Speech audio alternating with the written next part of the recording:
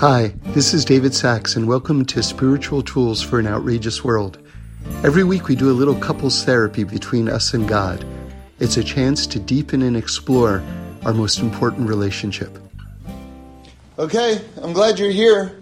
It's been a crazy week. I just got back from Buenos Aires, an amazing wedding, Mazel Tov, and some funny stories to share. And then we're going to talk about some deep stuff from the Baal Shem Tov, God willing, from the Zohar. Anyway, let me just tell you a couple of stories. Hopefully, maybe they'll put a smile on your face. So I just start with this one. I'm checking out of the hotel with my wife, and we had this special kind of credit card deal where they threw in $100 of drinks, right? Food and drinks. But, like the food wasn't kosher in the hotel, and like how much water can you drink, right? Or coffee. But anyway, we tried to do our best, using up this $100 credit. You don't get any of it back if you don't use it all. So anyway, I'm checking out of the hotel, and I asked the person, I said, how much of the $100 is left? And she says, $60. So I'm thinking, wow, $60. I don't want to just leave $60 on the table, but it's sort of like, now you have to understand something. The American dollar goes really far in Argentina. Like there's a restaurant there where it's like of the kosher restaurants, it's the most famous kosher steakhouse. And my wife and I, we didn't actually know how to order because the menu was in Spanish, so we wouldn't have quite ordered this much food, but we ended up doing it. But we ended up eating it. It was delicious. So anyway, what I'm trying to say is that my wife and I ordered 4 large steaks. Okay, I guess it was some special thing where each person gets 2 steaks, whatever it is. A plate of French fries, 2 drinks, and I'm talking about large steaks, thick steaks, okay? It came to, altogether, $32 American dollars. And this is like famous Argentinian steak, So I'm really trying to tell you that the American dollar goes really far down there. So I've got like 2 minutes to spend $60 if I want to use up my credit. I'm like, how am I going to do this? So there's a bar in the restaurant, and it's about 5 p.m. at this time. I don't even want to drink, right? But I'm thinking, I'll go to the bar, and maybe I can, use the credit that way. So I go there, and this bar is beautiful. It looks like it's right out of 1920s Paris. I mean, it's like really elegant and super cool looking. And I notice they've got Johnny Walker Blue Label. Now, if you know anything about whiskey, that's a very expensive whiskey. So I said, okay, let me have a Johnny Walker Blue Label. So he pours me, it's just like a little bit, And I'm thinking, that's not going to do the trick. So I said, give me one more, like an extra pour, an extra order. So he gives me another pour on top of that, and I take a few sips, and I say to him, just because I was curious, I said, how much money is that? And he says, that's $120. And I'm like, what? No, that's too much money. This worked too well. My plan worked too well, I'm like, that was a mistake. And he was so nice. He was like, okay, I'm just going to charge you for one pour, So that worked out. That worked out good. Worked out well. I'll tell you another sort of crazy story. Just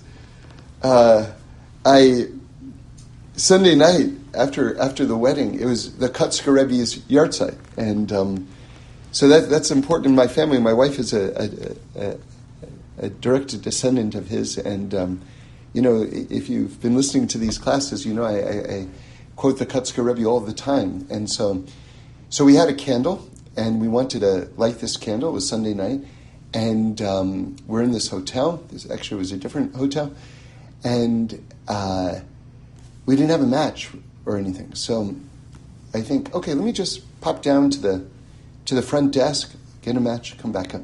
Now I had gone for a match for something else, and the person behind the desk, there was like a long desk there. He had checked like 10 different drawers, going through 10 different drawers looking for a match. And then finally, I'm just kind of waiting there the whole time. Finally he says to me, I don't have a match. And then he says, would you like a lighter? And I'm like, yes, please. So he gives me his lighter, I bring it back down. So this time I go down and it's someone different behind the front desk, and I said to him, do you have a match or a lighter? And he says, no. Just doesn't open up a drawer. He's like, no. And I had just gone down. I wasn't prepared to leave the hotel. I just kind of come down thinking I was going to go right back up. So it being a foreign country and me not really knowing my way around or what the situation is, I was wearing a hat. I wasn't just wearing a yarmulke, walking around. But I just had my yarmulke on, and I reached into my pocket. I didn't have any ID, my wallet, nothing on me really. I reached into my pocket. I had a few coins. I asked him, I said, is this enough to get a pack of matches? And he looks at it and goes, yeah, that's enough for a pack of matches. Now it's about 11 p.m. And again, brand new city, don't kind of know even what the safety situation is, but I'm just thinking, got to light a candle for the Kutzker Rebbe. So he tells me where our store is a few blocks away. I walk out and I see like a bicycle heading right toward me, and I'm like a little bit afraid. And then he just kind of goes past, and I'm like, all right, we'll just keep walking. So I walk and I find that store. It's about 3 blocks away, and he says it's a 24-hour store, but it's closed. I'm standing in front of it, and then all of a sudden I see someone stand up inside it and walk toward me, and there's like one little open window. Otherwise the doors are locked because I guess at that hour they did very little traffic. So I in my terrible, terrible Spanish, I'm trying to say matches, like pack of matches. And I realized after the fact why he was so baffled by what I was asking for, because I know how to say fire, that's fiero, and I know how to say paper as opposed to like a lighter, right? Paper is pepel. So, but what I was asking him for, in fact, was paper fire, which is like, no, that is unintelligible. You know what I mean? No, you don't get frustrated with him. You're the idiot. So it's like, after a failed bout of trying to get a book of matches, he finally understands and he brings out a lighter because he doesn't have any matches. And he looks at the coins in my hand and he's like, that's not enough. No, that's not enough for a lighter. So apparently I had just enough for a book of matches, but not enough for a lighter. And he just sends me away. So I'm walking, and I see there's one, it was mostly residential, this part, but I see there's one little restaurant there, and I walk in, and it looks like it's closed, but I walk in, and I ask for some more paper fire, and they figure out finally that I'm asking for a lighter, and they haven't got a book of matches there either. But one of the guys behind the counter takes out his lighter, and I show him my coins, like I want to buy it from him. And he's like, no, that's not enough for my lighter, And I'm like, all right. And then I reach into my pocket and I realize, wait, I have something else. I have 2 Advil. And I put the 2 Advil in my palm and I stretch it out to him. And he looks at me like, what the? What's with this guy? And he just hands me the lighter, and, he basically tells me it's a gift. And then he points to his head, and he says, explaining why it's a gift. And I understood that it was because I was wearing a yarmulke, that he was making this a present to me, which I thought was really, that was like a special moment, And I left the coins that I had on the table, and I went back to the hotel, like 20 minutes later, and my wife was like, where were you? And I'm like, let's just light the candle, It's like, so, now I'll tell you a really, really insane story, okay? This story is like from beyond, And all I can tell you is I'm leaving out details. So it's actually an even more amazing story, but this is what I can tell you publicly. So I'm at the wedding, and I'm standing next to the chuppah, and there's, a very distinguished-looking man standing next to me. It was like, okay, I could go into details, but take my word for it. Very distinguished-looking man. Anyway, I gave a talk under the chuppah, and people were kind of shaking my hand, saying, "Wow, that was great," whatever. And I don't remember he shook my hand, he didn't, but he definitely seemed less enthusiastic than the well-wishers around me, But I was like, okay, I'm not down here to impress him, it's cool. You do your thing. Anyway, a couple of days later, I go to daven, and I wanted to go to this particular place. It's on one of the nicest streets in Buenos Aires. The United Arab Emirates Embassy is across the way. The Ukrainian Embassy is down the block. Nice block. There's a guard in the front. Like someone had to vouch for me to get into this shul even. Walk in, beautiful stained glass, And I notice, oh, there's that guy. There's that guy from the chuppah. And I was like, oh, that's interesting, So we talked afterwards. It was like very nice, I had a little conversation with him and everything like that. Anyway, so I get back to the hotel, and some hotels they'll give you newspapers, right? So by the breakfast area, there are 3 stacks of newspapers, 3 different newspapers. And I'm thinking to myself, what would be funny, just like as a joke for myself, like if I get a picture of me like reading this Spanish newspaper as though I know any Spanish, right? Like that could just be a funny shot, So I'm thinking just as a comedy prop, which of these front pages would make the funniest shot, right? And I decide that the middle one has the most Spanish on it. So I'm like, okay, let me take that one. So I pick up one of those, and I take a couple of steps just looking at the front page, and I notice that guy's picture's on the front page of the newspaper. I'm like, what is that? And then it points you to a page inside the paper where there's a full-on feature about him. And I'm like, this is, I got to get this translated. Who is this guy, right? So I bring it to the front desk, and I said, could you translate this? And they, I'm pointing at it, they go, oh, yeah, everybody knows him. And it's like, he is one of the most important people in Argentina. And I'm like,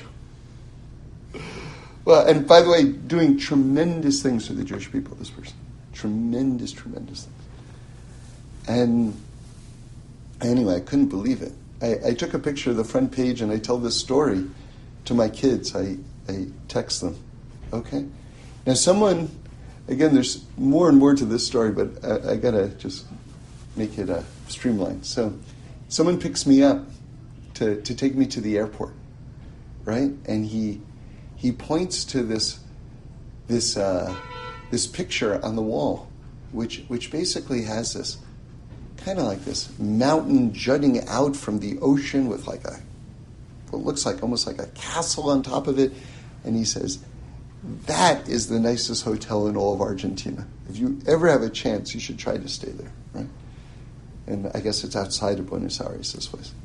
I'm like, okay, I know we're driving to the airport and everything like that. And out of the blue, he brings up this guy's name. The guy from the newspaper. He was not connected with any of the story. He was not at the wedding. He was not... None of it. And I'm like, out of the blue, I'm like, did you just bring up this guy's name? He goes, yeah, because he owns that hotel. and I'm like, that's so weird, because I said, I was just with him this morning, and his picture was on the front page of the newspaper today. And now you ready for this? This is like crazy. He says, I translated that article from the English to the Spanish.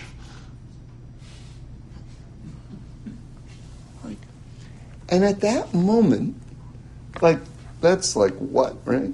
At that moment, I told you I had texted the picture of the newspaper to my kids, right? My son sent the English version that he translated to my wife, and my wife is reading the English version of the piece that he translated in the back seat at that moment.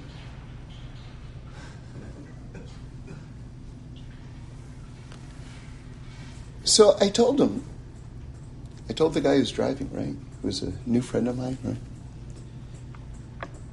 that when coincidences happen, like,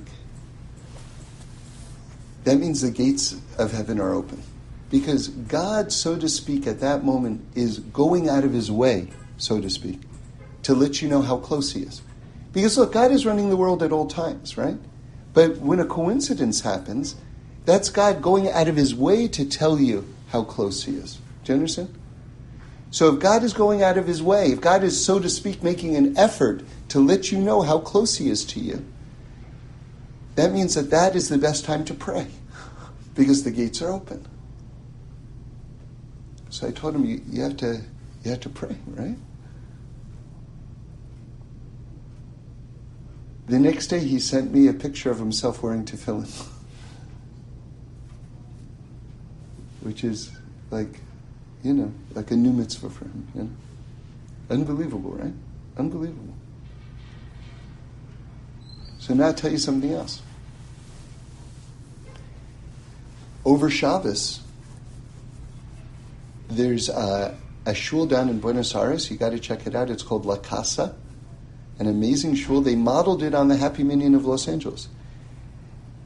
Young people jumping, dancing on fire. Awesome shul, very much modeled on Reb Shlomo's teaching of serving God with joy.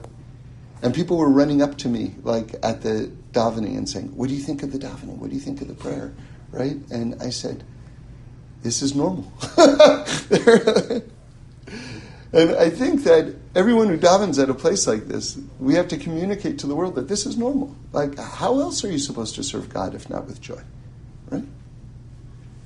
So, the rabbi there was giving a speech on Shabbos, and he tells this story. He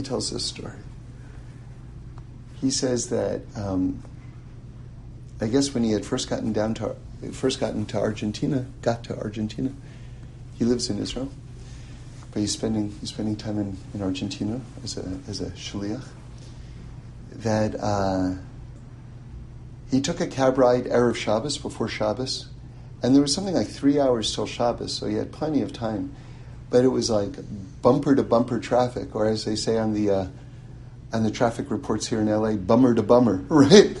So and it's taking like 2 hours, like a short ride. So like he thought he had a lot of time, very little time, Anyway, they finally, and he said he had a whole conversation with the cabbie. It was a woman cab driver, and not Jewish, but talking about how much she loves Judaism and everything like this. Okay, so cut to 2-3 years later, and he says he leaves his place, and there's a cab like right there, like stops like right as he gets there. He gets in the back seat. He looks, it's that woman, and he says, "You know something? You look so familiar. I had you as a driver before." And she says, "No, please don't do this with me, because we have hundreds of people, like, thousands, whatever it is. It's like, please don't expect me to remember you, because I won't."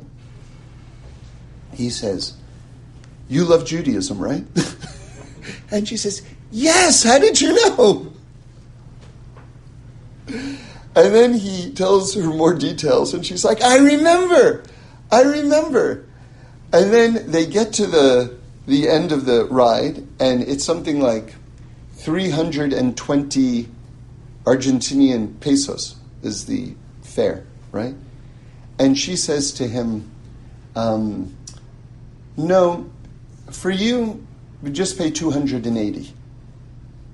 Because she wants to be nice to him. She wants to kind of give him a deal, So he says back to her, no, I'm going to pay the full price.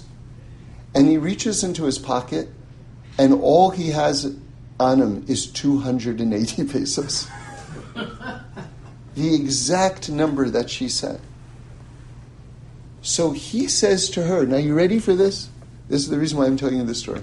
He says to her, I learned from Martine, whose wedding it was, who heard from me, David Sachs, that when things like this happen, you have to pray. Because this is God telling you that God is very close. And she, this non-Jewish, Argentinian cab driver in Buenos Aires, just breaks out in prayer, right? In the driver's seat. Like praying to God for good things, Can you imagine how connected all of us are? We're so connected. Okay, so that's actually a good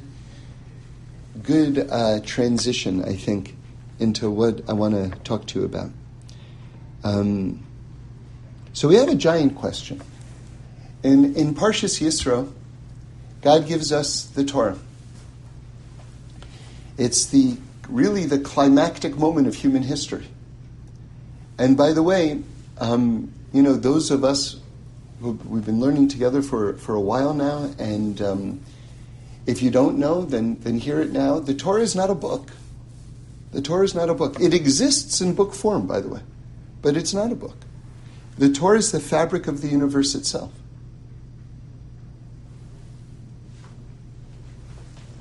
So the Torah was here before even creation was here. It didn't exist as a book before the world was created because there was no time and space. So what was the Torah before the world existed? It was God's dreams for the world, God's desires for the world.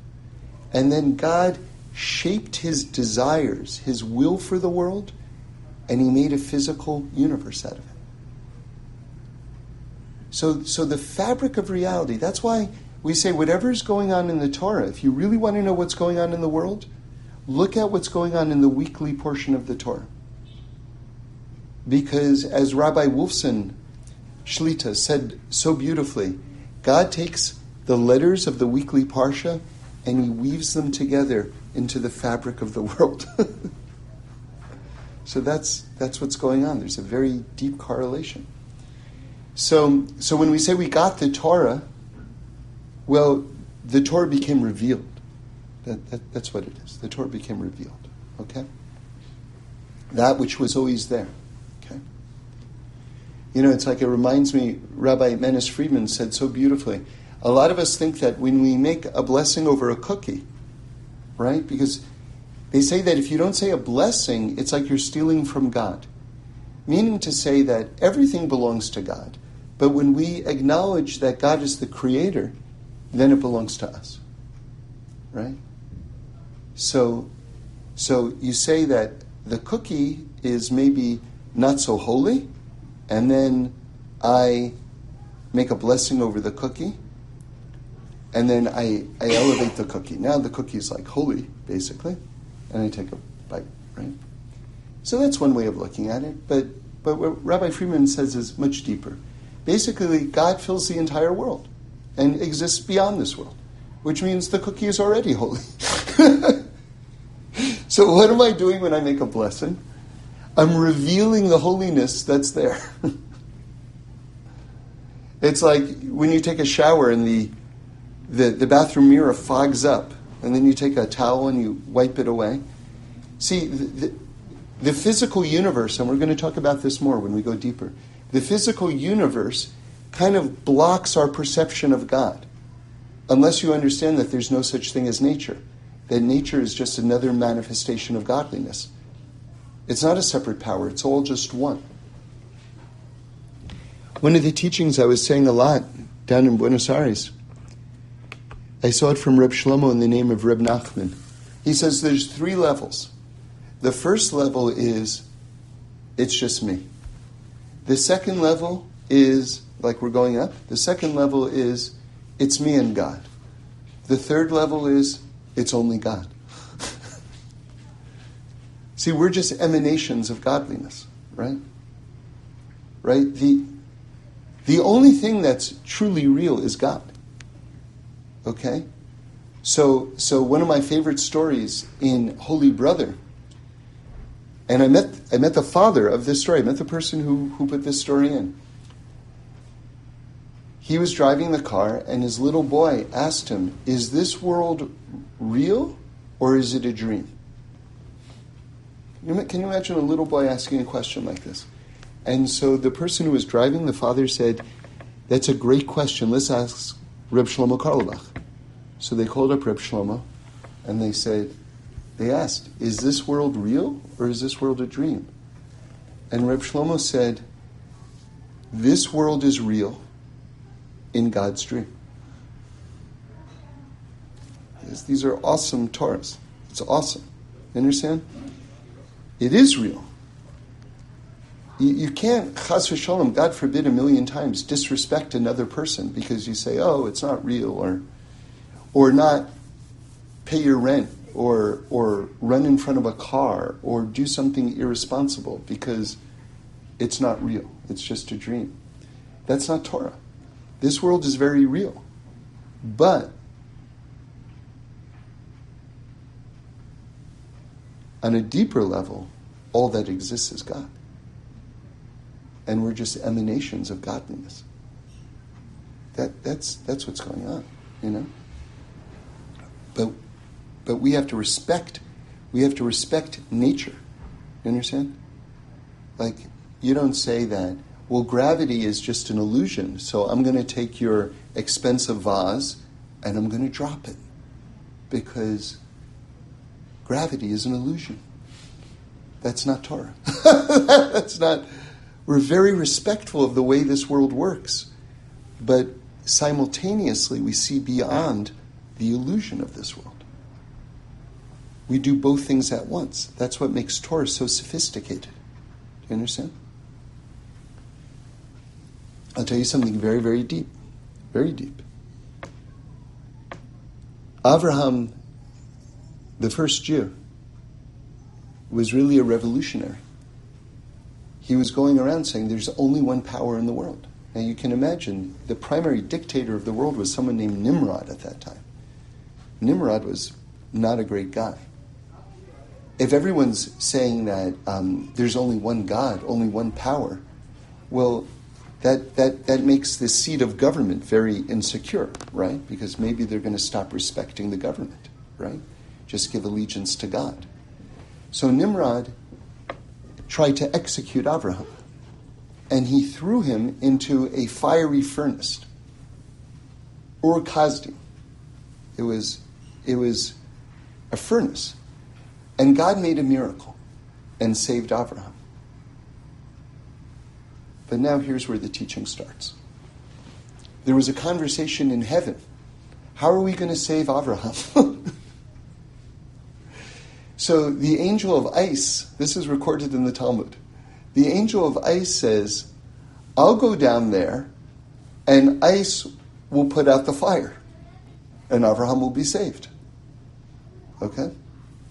And then Gavriel, the angel Gavriel, who's also the angel of fire, says, no, I, the angel of fire, will go down and put out the fire. Now, fire doesn't put out fire.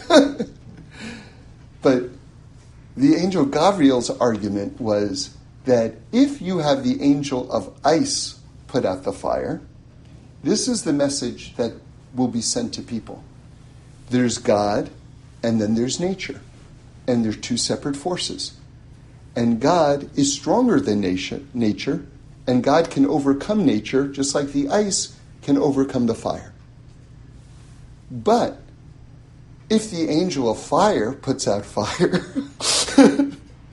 then what will be taught by this miracle is that there is only one power. And that nature is not separate from God. Nature is just a further emanation of the one God.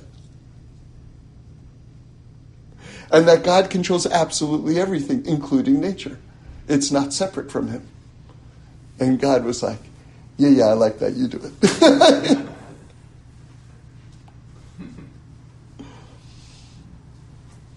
So there is only oneness.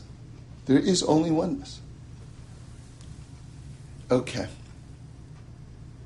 So now let's get into this Torah I heard from Reb Shlomo in the name of the Baal Shem Tov. So the Torah gets revealed, and now we're on Parshas Mishpatim, and in Parshas Mishpatim, we're going to start learning laws from the Torah.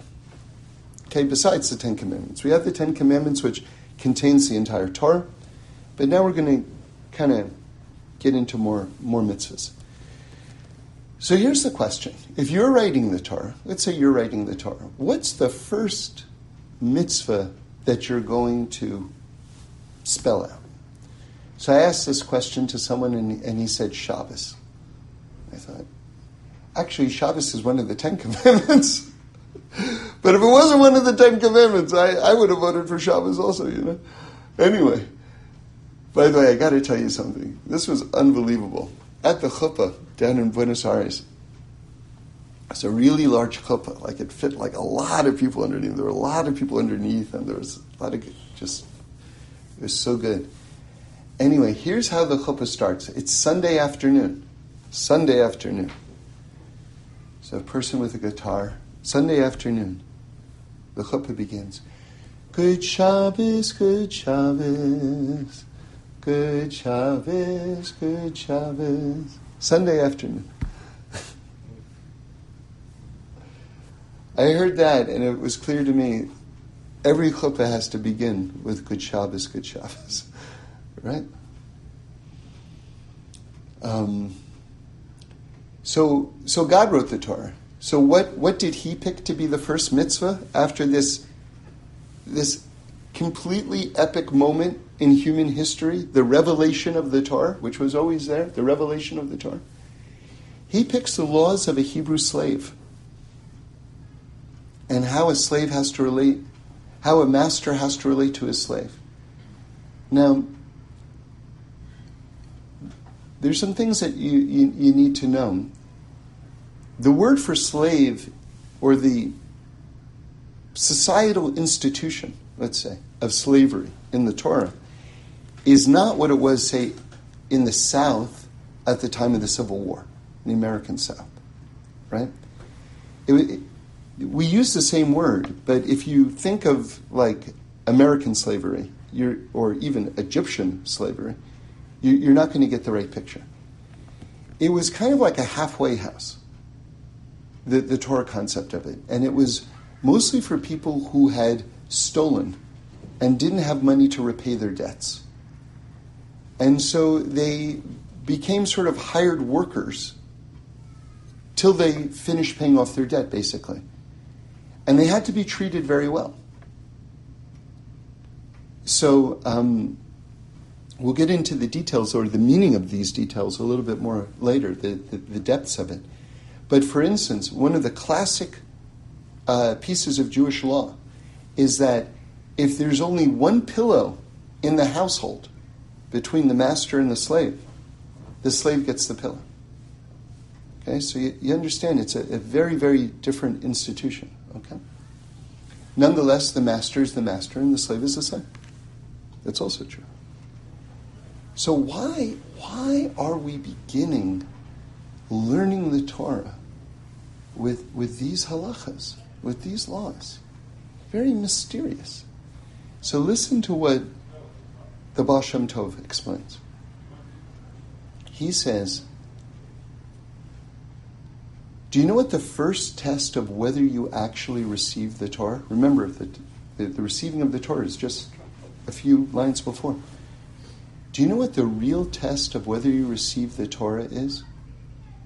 How do you act in a situation where you have power over another person? That is going to be the test of whether you really receive the Torah or not. Isn't that something? Now let's go even deeper. So I also heard from Reb Shlomo in the name of the Zohar that this halacha, now that we've gotten the Torah, what's happening is that we're going to fix the entire world. And where did everything go south, so to speak? When Adam HaRishon, when the first person took from the tree of knowledge when he was told not to. So you understand, when Adam took from the tree of knowledge, the Zohar says, on some very deep level, that was theft. And you see, now we're learning, the first thing we're learning after the laws of the Hebrew slave is someone who steals, right, goes into this form of slavery, right? So now as soon as we have the Torah, we're fixing the very condition of the human condition, rectifying that first wrongdoing. So I learned that Torah from Reb Shlomo maybe a long time ago. I don't know how long ago. Maybe 30 years ago.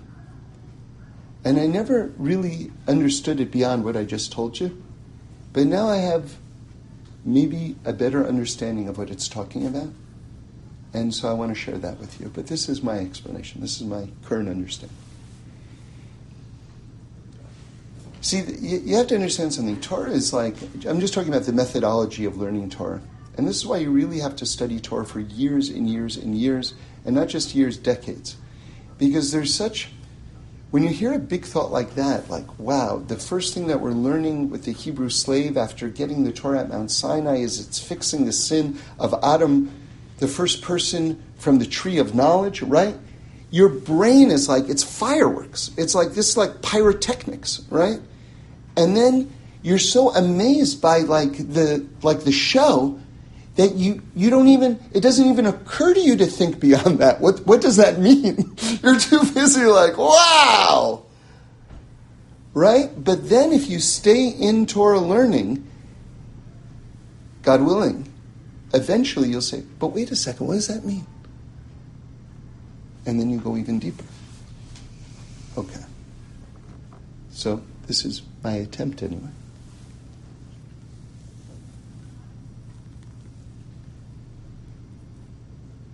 You see, what happened when we ate from the tree of knowledge? What happened when we ate from the tree of knowledge? I'll tell you what happened. See, the Or HaChaim explains it like this. Very simple, beautiful visual. He says that the world is really like a 2-floor house. There's the upstairs and there's the downstairs. There's the heavens and there's the earth. By the way, one of my all-time favorite teachings from the rabbis in Medrash, it says, look how different God is from human beings. When a human being builds a house, first he builds the first floor, then he builds the second floor, right? But what does it say in the Torah? Breishis bara Elokim es hashamayim ve'es haaretz. In the beginning, God created the heavens and then the earth. First, God built the second floor of the house. And then he built the first floor. Unbelievable, right? Unbelievable. So the Or HaChaim says that originally you had this imagine like a house with the bottom floor and the top floor, and a human being could go up and down at will. Adam HaRishon was like a creature of light. He could go scale the heavens, come down, scale the heavens, come down. What happened after we ate from the tree of knowledge is basically these two worlds, if you will, or these two aspects of the same world, became bifurcated. Like a ceiling got put on top of the first floor, so to speak. The world became much more physical. We as creations became much more physicalized. The world became more physicalized. And now, it was very possible not to see God at all, not to believe in heaven at all, right? Because it was no longer visible in the same way as it was before. And then let's keep on going further. To think, you know who's running this show? I am. I'm running this show. I don't see any other power. I don't see any other power in this world. I'm the master. one of the amazing things, before we ate from the tree of knowledge, before this happened, it says that God charged Adam with naming all of the animals. Okay? And then, that's in the Torah itself, but the Medrash adds one very crucial line afterwards. God then turns to Adam after he finishes naming the animals, and God says to Adam, the first person, "And what is my name?" And Adam says, "Adoni, my master." My master. Right? Now, it's very possible in this physicalized world, right, where the second floor has been cut off for so long, people say, "Hey, you know there's a second floor." "Oh, you believe there's a second floor." You have more faith than I do. I wish I had your faith. No, really, there's a second floor. Nah. Because it's been so long. It's been so long, so you just buy into your current reality and you think that's all that exists. But it's not real. It's not real. You know? So now I think I'm the master. So the first thing I want to say, I think that's maybe what the Zohar means on some level, that all the halachas of master and slave are fixing eating from the tree of knowledge. It's not just that it was the theft of it, but the repercussions of eating from the tree is that I think that I'm the master. Now I have to rectify this notion that I'm the master. And that's why I'm learning these laws about how to treat another person. Right? Because I have to understand that all of us are children of God. And I can't just buy into this idea. I have to remind myself God is the master. Right? And different ways of reminding myself. If there's only one pillow, who does it go to? It goes to the slave. I want to tell you something, I think, I haven't seen this written, but my sense is that it's out there in the Sfarim. I think it's also talking about the relationship between your body and your soul. I think in this world, the body is the master.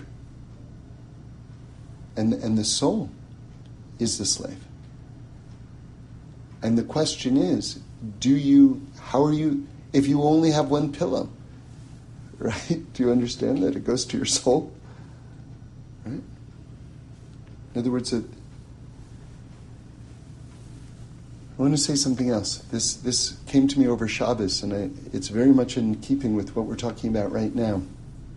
We just had Parshas Shekalim, where everyone is giving, this half shekel, right, to pay for the community sacrifices over the course of the year, the Korban Tamid.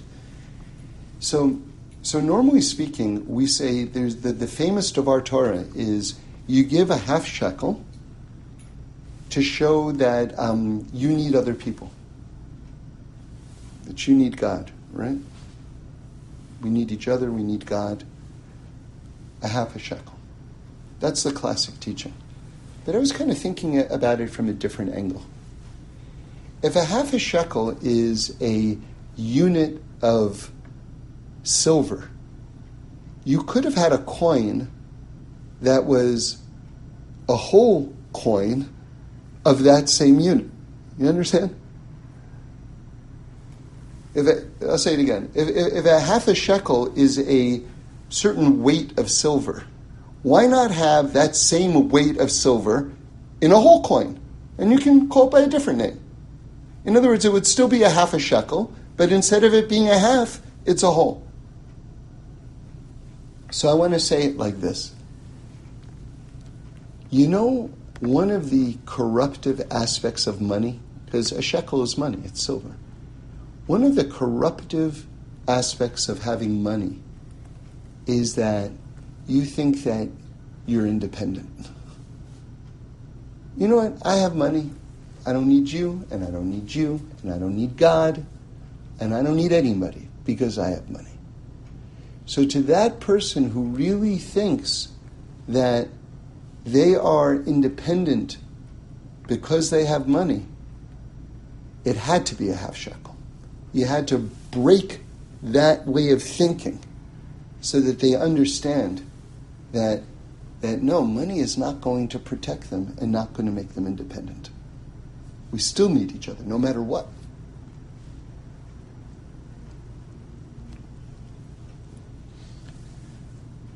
So,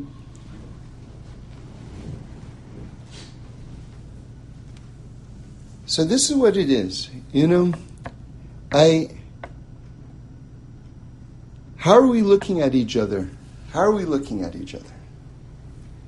And, it says that, it says in Pirkei Avos, don't judge another person. And I think the way most people learn that is, you know why I shouldn't judge another person? Because the Torah is telling me I should be a nice guy. And a nice guy isn't judging another person. Okay, that's a bit simplistic, but I think that's how most people learn it. But I want to say something else. I want to say that the Torah is telling you don't judge another person, because if you judge another person, you will be wrong. You will be wrong. Because only God has all of the relevant information that's necessary to make a proper judgment. If you're going to judge another person, you don't have all of the information in front of you. And if you don't have all the evidence in front of you, you will be wrong. So that's why don't even bother, because you're not going to get it right. So let me give you just a visual of how to look at other people. Okay? So, one of the things in modern culture we talk about is near-death experiences. And the truth is that people have been recording these for a very long time. And there is a near-death experience recorded in the Talmud. And it's in Gemara Pesachim on page 50, if you want to look it up. And Rav Yosef dies. He dies. And then he comes back to life. Right? Classic near-death experience. And his father asks him, what did you see? Because he had a vision of heaven during that time that he was dead. And Rav Yosef says, I saw an upside-down world. He said, the people who are on top here, meaning in this world, are on the bottom in the next world. And the people who are on the bottom in this world are on top in the next world. So what does this mean? What does this mean? So I came up with this explanation, and then I saw Rav Moshe Feinstein said the same thing, so I was very happy. So I'm going to put it in my words, okay? Imagine there's two racetracks next to each other, okay? One racetrack is like a long, smooth road on a sunny day. Long, so like the highway between LA and Vegas. Long, smooth road, sunny day. The next racetrack, which is right next to it, it's ditches in a field with barbed wire, and it's storming rain, and someone's firing live ammunition above the head of the runner. Okay? These are right next to each other, okay? And then the referee says, on your marks, get set, go! And, the first guy on the smooth road takes off, and the next guy takes off, and then at the end, it's sort of like, well, how far did the guy on the smooth road run? So he ran 5 miles. Okay? How far did the other guy go? He ran a couple 100 yards. So you think, well, this is This is a wipeout, it's like ridiculous. What kind of race is this? This guy beat the other guy so badly, So the judge says, you ran 5 miles? What a joke. You were supposed to run 3 times that. And the other guy, you ran a few hundred yards? You were supposed to go a few feet.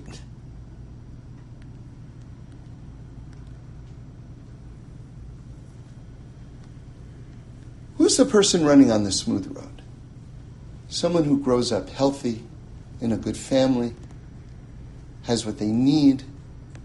Maybe they're intelligent on top of it. Maybe they're living in a big house here. Maybe they have a fancy job, drive a nice car.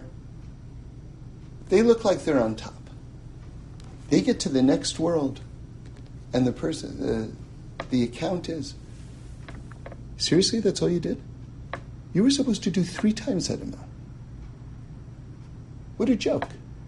We gave you all that? We gave you every advantage, and that's what you accomplished? It's a joke.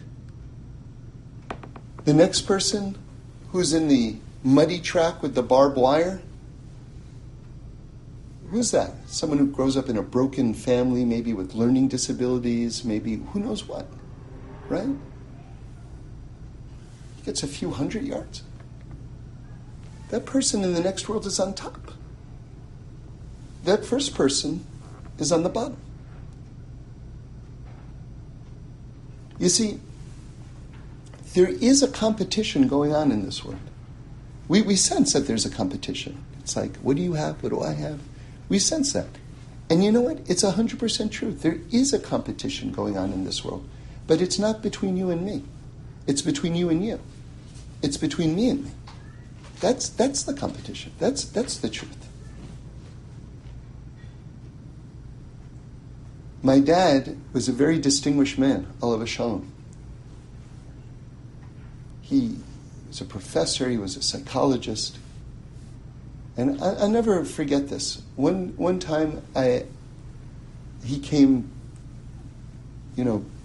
home, and he said, "You'll never believe what I saw today." He was so excited. I'm like, wow, what did you see, Dad? There was a pharmacy on the corner of the street that we lived on 79th Street and Broadway, on the Upper West Side in Manhattan. He said, I was walking down the street, and there was a man sweeping the sidewalk in front of the pharmacy. And he was doing such an amazing job. And he said, I just stood there, and I was watching him. What an incredible job he was doing. And he said, and then I went up to him, and I said to him, you're doing such an amazing job. I can't believe it. And he said, the guy couldn't believe it. He couldn't believe that anyone had noticed what he was doing and that anyone cared. And I just want you to understand something. My father wasn't trying to cheer him up. My father genuinely saw who this person was and the amazing effort and care they were putting into what they were doing. It doesn't matter what you're doing. Are you doing it with love? Are you doing it with care? Were you doing it with all of your might? And this person was. And my father was blown away. Where is that person? Right? Where is that person? Like, he's sweeping the sidewalk in front of this fancy building. It looks like all the people in the fancy building are on top, right? He's probably soaring above them. Soaring above them. So let's finish up and just go back to that Baal Shem Torah. What's the test of whether you receive the Torah or not? How are you treating another person who you have power over, right? To what extent do you think that you're the master? To what extent are you clearing away this whole idea of the blockage between this world and the next world, between the first floor and the second floor, and seeing the entirety of everything, of understanding that God is running the world and that we're just here to love each other and to help each other and to cheer each other on and to work as hard as we can, knowing that the true task is to take whatever we have inside of us and do the most with it and make it the most beautiful. And to understand that wherever you are in your life, you can go higher. Wherever you are in your life, you can work harder. And that it doesn't matter if you're all the way up here, you can go even higher. And to understand that as long as each one of us is alive, that's a sign to us that God wants more. What follows now are some questions and answers. Yeah. Because, and correct me if I'm wrong, because it seems like it's just a way to make people feel better about themselves. Because there really isn't anyone who is on top in this world. Everyone has an issue going on. Even if the guy that seems like everything's going for him, 100% he's got something that he's dealing with. So at the end of the day, who's on top? It's just a perception. Right. So you're right about that. But at the same time, we live in LA, and you can easily find millions of people who rank people by very superficial aspects of their life. And they'll feel very confident in their judgment. So you have a more developed understanding. But that is not the normal perception. And,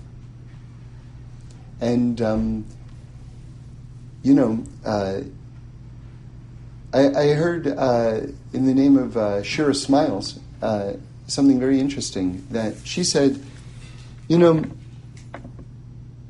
when it comes time for, after 120, when we stand before the heavenly court, when we figure out sort of like what's your reward, so to speak. Like if you were like a good person, let's say, and everything like that, most of that is actually, most of that reward actually goes to your parents, because that's how they raised you. Your reward begins on what did you add to what your parents gave you. That's where your reward begins.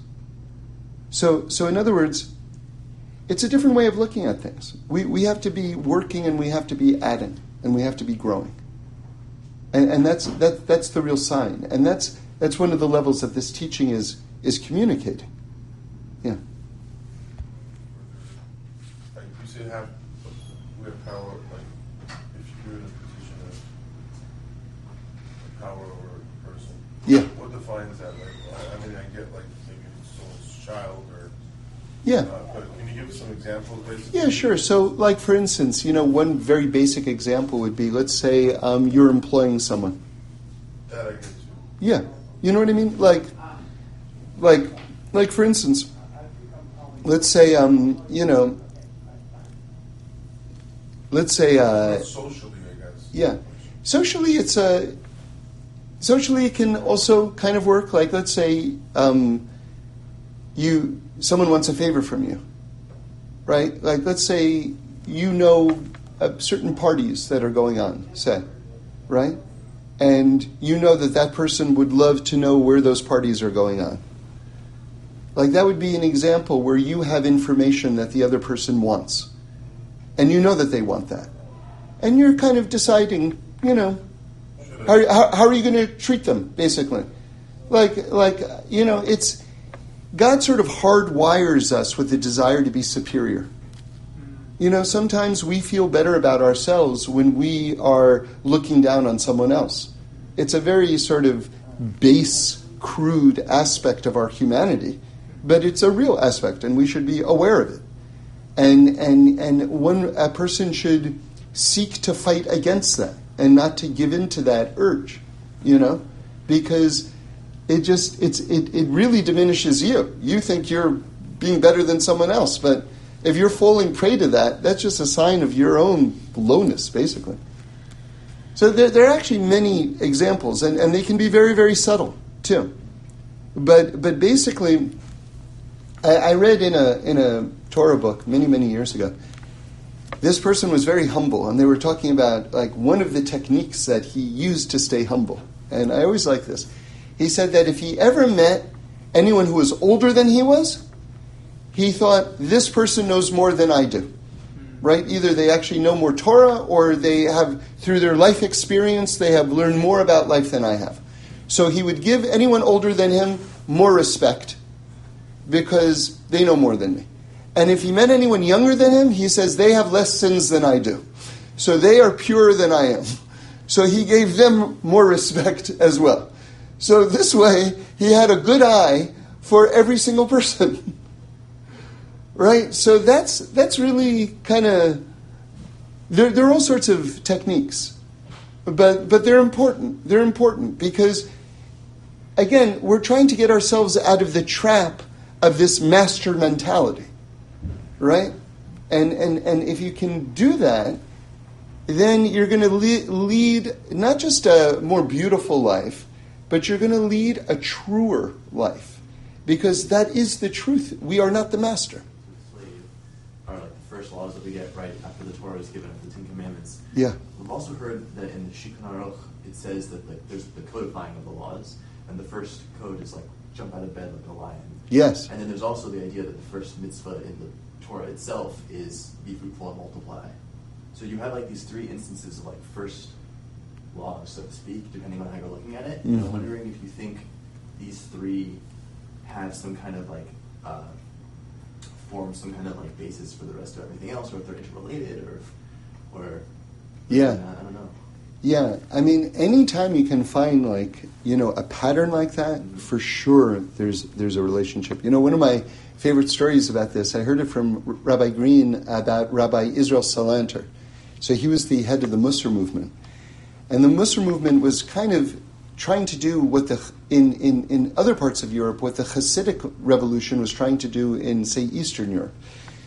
The Hasidic revolution was trying to sort of like revitalize the common man and to really show him how much spirituality there was in the world and how connected everyone is to God, even if they, say, are just chopping wood out in the forest and not sitting in front of a book all day, right?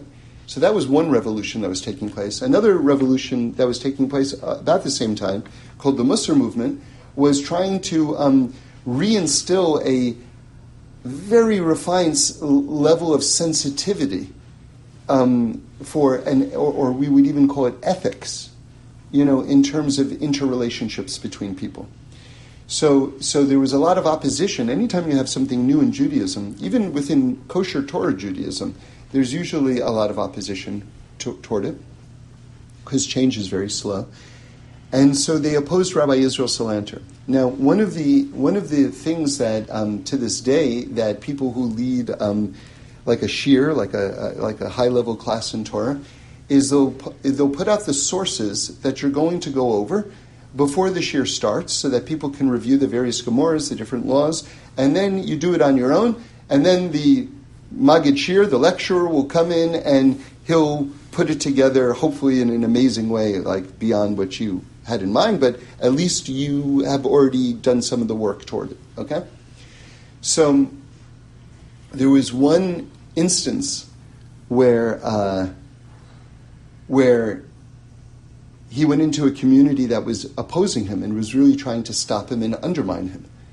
And what they had done was they had taken down the sources that he was going to do that day, and they put up a different sheet of sources with things that had nothing to... One thing had absolutely nothing to do with the other thing. Right? So really what they were trying to do was to embarrass him. Like he was going to get up there, look at this series of non sequiturs, and he look like a fool, basically.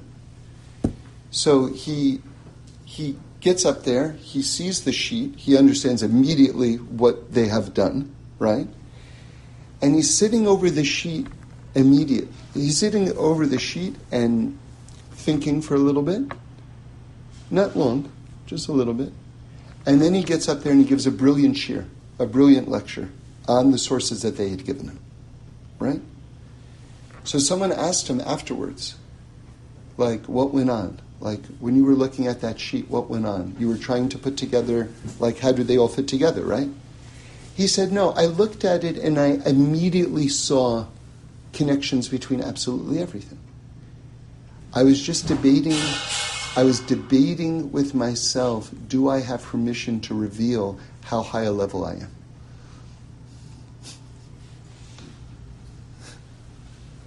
Like, it's awesome, right? It's awesome.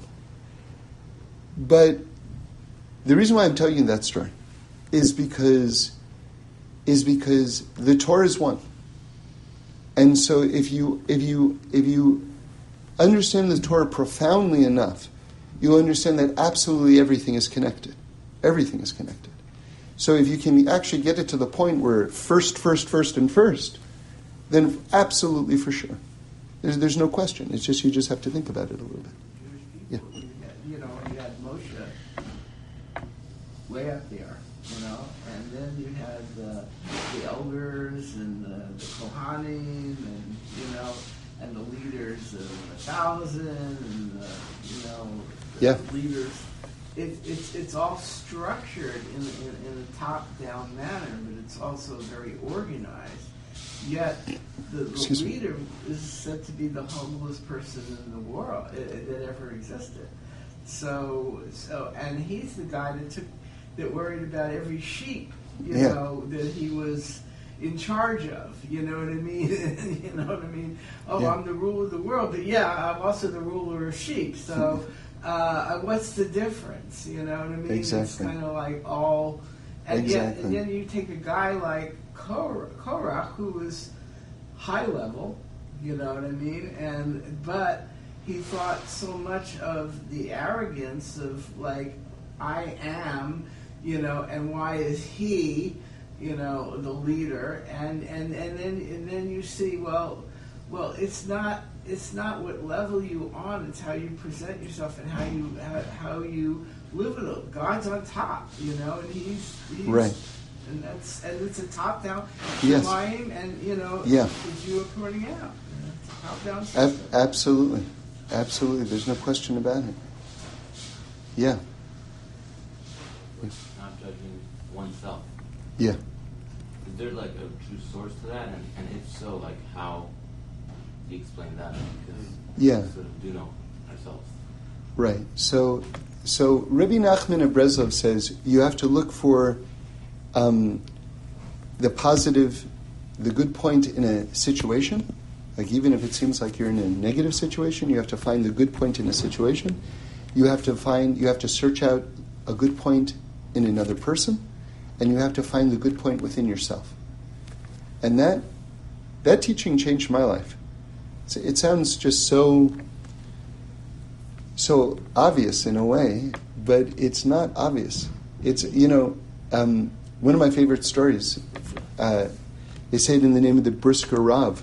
So he was one of the greatest Talmudists. And one of his gifts was the ability to take exceedingly complicated things and to boil them down into a way where it sounded very simple, right? But that was his genius, that he was able to do that. So the story goes like this, that he was with a student of his, and he said some phenomenally complex thing that he had made very understandable. And so he said it to his student, and his student heard it and said, "That's obvious." And the Brisker Rav said to him, "Was it obvious before I said it?" So Rabbi Nachman of Breslov is telling us something that's going to sound obvious. It's not obvious. If you make this your regular practice to search out the best in a situation, what's positive about this situation? To search out what's positive about the person that I'm dealing with. To search out the positive within yourself, right? You'll lead a different life. You will lead a different life. And, in terms of judging yourself, it's a little bit, it's a bit of a balancing act. You see, the Rambam says that if your life circumstances are going down, right? He uses the word achzorius, it's a very powerful word. He says that if a person doesn't ask themselves, what am I doing wrong? That it's an act of cruelty. Achzorius means cruelty. A person is doing an act of cruelty to themselves by not doing an internal investigation. So a person has to judge themselves like that, But at the same time, a person has to always be looking for the best quality within themselves, even if they are going down. That doesn't mean, so if I'm going down, I have to judge myself because I don't want to be cruel to myself, because I want to try to reverse my circumstances and pick myself up. But during that entire process, you also have to be looking for the best quality within yourself that entire time. It doesn't stop. You understand? So a lot of life is a balancing act, and it's very important that you never stop loving yourself or believing yourself, because God loves you and God believes in you. So an aspect of believing in God is believing in yourself. And an aspect of loving God, since God is within you, is loving yourself. Do you understand? But that doesn't mean that therefore I'm only doing one thing. No. I can do two things at once. If I have to fix something, I can say, you know something? I can do better. I'm a good guy, but I can do better. That's what it is. Thanks for listening. We do this every week, so join in again next Sunday for a new podcast where we explore the amazingness of life. And review us and send in any comments or suggestions. I'd love to hear them.